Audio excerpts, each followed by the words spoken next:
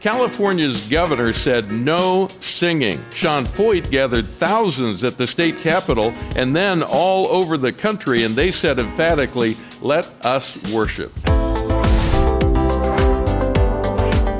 You know, we just redesigned the First Liberty Live website. It makes it much easier for you to find conversations that pique your interest. Just go to firstlibertylive.com, browse around, see what you like. You can also hit the subscribe button, and we'll let you know when new episodes come out.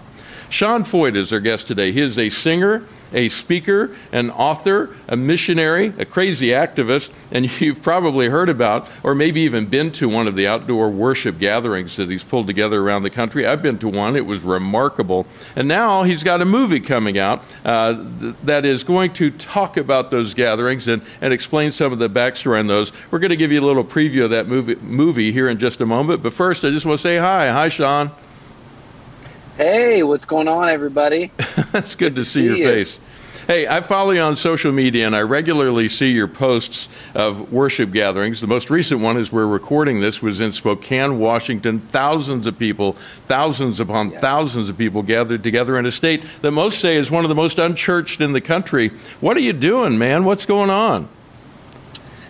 Yeah, I mean, it seems like places that are difficult, that are hard, really blue states or cities, it just feels like we have a grace and an anointing to go into those places. And so, we had over 5,000 with us in Seattle, and we had over 6,000 with us in Spokane.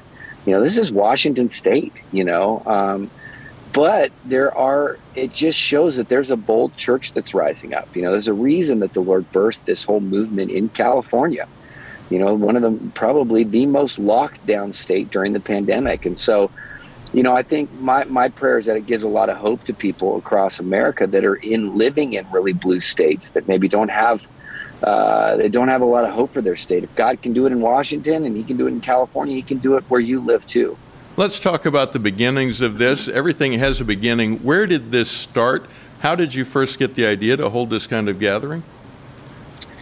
It all started with the pledge, and the pledge was an online pledge that was co-sponsored by several leaders and pastors and people across America, and it was in response to the restrictions that were placed predominantly on the church in California and New York. There were several places where the restrictions were put on all across many different states. However, California and New York were probably the most strictest. So that there was a pledge that was in response to that. And then I really felt like as we started to gain traction with thousands of signatures, tens of thousands of signatures on this pledge, that it was really time to let the word become flesh, so to speak, and really do something that would embody really the pledge. And so the first Let Us Worship gathering took place 2 years ago on the Golden Gate Bridge in the height of the pandemic. Yeah, and I was there when you gathered. It was somewhere like 5, 7, 10,000 people in Sacramento at the state capitol. 110 degrees. We about died. But it was remarkable because no one came out to arrest anybody. That was what perhaps was most impressive. And everybody there was just happy to be there and be worshiping God at the state capitol, doing both a spiritual service, worshiping God, but also speaking into the political realm. And that's an aspect of this that I think some people have a little trouble with. I mean, they have a bit of a problem with the little bit of edge that goes with this.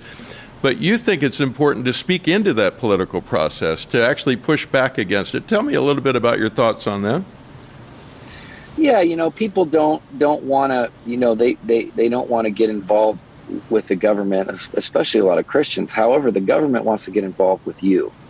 And you could see during the pandemic how the government tried to control the church in many ways and tried to come down, and it was unconstitutional, it was unbiblical, and unfortunately a lot of people fell for it. And I think that we need a refresher on the book of Acts in the early church and how they responded to these government orders. And they just said, you know what, we're following God, we're not following man. We're not going to stop preaching. We're not going to stop worshiping. We're not going to stop doing what the church is meant to do. And, in America, we had to learn that, that we had to learn that enough's enough. It's time to take a stand. Now, thankfully, we have the Constitution that covers us. And if you look at the actual, people always talk about the Romans 13 obey the government thing. Well, then if you're going to apply that appropriately, you have to apply it according to the U.S. Constitution. So technically, we were following the the rule of the land, following the Constitution by having church in the middle of a pandemic, because we're guaranteed that right. However, I think for a lot of us, it was a real gut check on what do we really believe as the church. Do we believe that we're essential?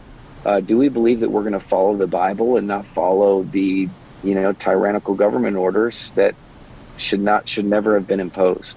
And I want you to just expand out on that thought, because I think it's an important one. And you've hit on something that is key. I have a dear friend who has long pointed out that our form of government requires us to be participants in government. It expects us to show up at the polls. It expects us to be knowledgeable. It expects us to petition the government for redress of grievances, to quote the Constitution. We're supposed to be part of that. How can regular people in their everyday lives speak into this process to stand up for religious freedom in America? Yeah, I think it starts like you're saying, getting involved. At the very basic level, just vote, for crying out loud. If Christians across America just voted in these elections, things would turn around, very quickly. But yeah, also I think, I look at it as a believer. I look at it from a Great Commission perspective. Like, Jesus said, go into all the world, make disciples, bring the kingdom. And if we go into every area, but we abdicate the political realm as if we feel like the gospel can't permeate that realm, if we don't have Holy Spirit-filled, Bible-believing Christians running for offices and running as elected officials to be salt and light in a dark world, then you get to the place where we're at right now, where the church is on the outside looking in. And, I feel like now is the time for us to follow the words of Jesus, go into every sphere of society, go into every dark place that you can think of. That includes politics. And we have to just get away from this dualistic mindset of not realizing that our faith stops at the door of the political system. No, it doesn't. We bring our faith with us everywhere we go. So that's what I'm excited to see. People say they don't want to blend faith and politics. I say faith goes into everything. You can't not blend it. Yeah. Where are you right now? Give me a sense where you're sitting. I am in Montana, and I'm in Montana. Are you sure? And the power just went out. The power just went out where we're staying here, and so I'm on the side of the road in a car, in a place where I could get service so that I could hang out with you guys. Well, that is a beautiful state. I just want to give people a sense of, just give me a listing of places that you've been in recent weeks and months to give an idea how broadly spread this movement is that you've got going. Yeah, I was in upstate New York 2 weeks ago, and then Boise, Idaho the next day, and then Southern California, and then Phoenix with our friends over at Turning Point, and then hopefully I get all this right, Seattle. We were in Seattle, obviously, this last week in Spokane. Now we're in Montana. Yeah. And then we're going to Austin, Texas. That's our next big event, and that happens on September 10th. Now, we're based in Texas, excited. And Austin is not known as a conservative enclave. Can we just establish that? You're going right into the heat of the fight. Well, that's what we do. If we're going to come anywhere in Texas this year, it's going to be Austin. It's the place of governmental authority, and it's the place that we need to see a change. And it's the place that's the most difficult. And honestly, we're called to go to hard places. So, we're excited to come and see. There's a lot of incredible people in that city. We can't wait to see what God's about to do. I want to hear about your heart for this. This is a brutal schedule that you keep. It is exhausting, and we can see it in your face. You just keep going and going and going. What keeps you motivated? Why is your heart in this? I think of several reasons. I feel like there's a lot at stake right now. I have 4 little kids, ages 12, 10, 8, and 4. And so I look at the future of their generation. I look at the battles that we're in right now. I look at the agenda, the demonic agenda to really take out their whole generation, the sexualization of kids, the mutilation of kids actually right now. You look at the fight for life, just with abortion, infanticide, all this craziness. And there's a full-on assault to take out this next generation. There's a full-on assault to expel biblical values and Christians from the public square. And I feel like even more so, I feel really called to engage for the sake of my children. Also, I also believe that revival is the only hope for America. Absolutely. And I think that as we've seen with the first and second Great Awakenings, we really need another Great Awakening to hit our nation if we want to see things change, and we need things to change quickly. So, that's what we're giving our heart to. We believe, we have a saying, revival or bust, and so we're writing books, we're writing music, we're traveling across America. We have this film that's coming out in theaters September 29th called Super Spreader. It's going to come out in 500 theaters across America. We're doing everything that we can to see this nation changed for God. Let's talk about that film. It's got a provocative title. When you say Super Spreader, what are you referring to?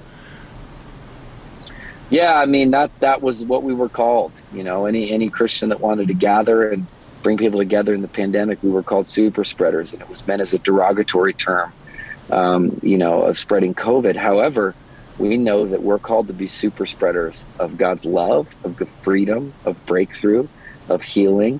And so this film kind of plays with that, that controversial name, and really, I feel like, takes what the enemy meant for evil and turns it around for good. I want to show people the trailer from the film, give you a chance to see it, a little bit of it for yourself. Again, here's a trailer for Super Spreader. Breaking news, stay at home. That is the order tonight as the coronavirus pandemic spreads.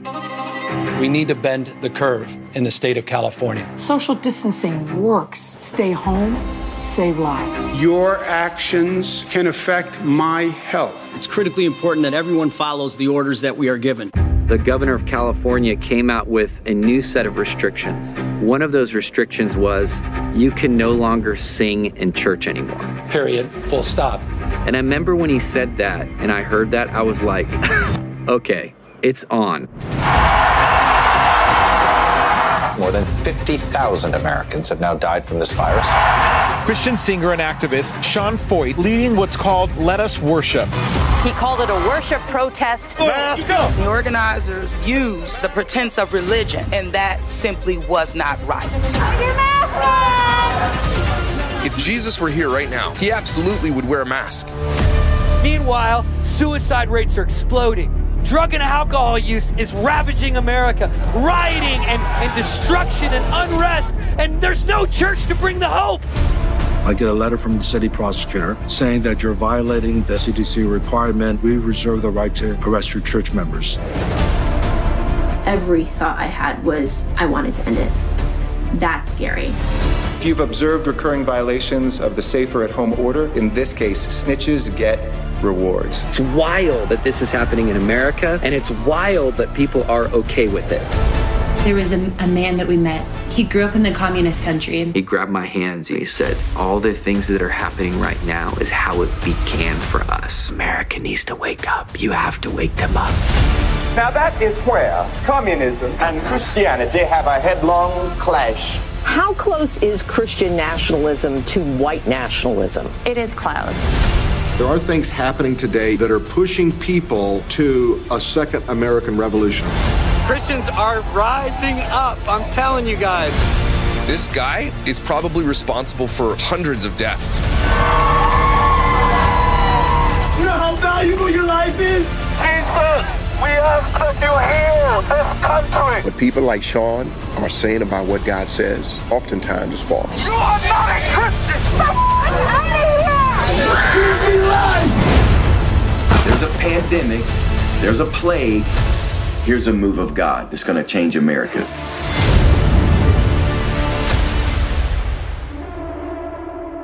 And that is how you do that. I mean, that is a powerful, moving trailer. It makes me want to go to the theater now, but you said September 29th, right? Yeah, September 29th is when we're going to be coming to theaters across America.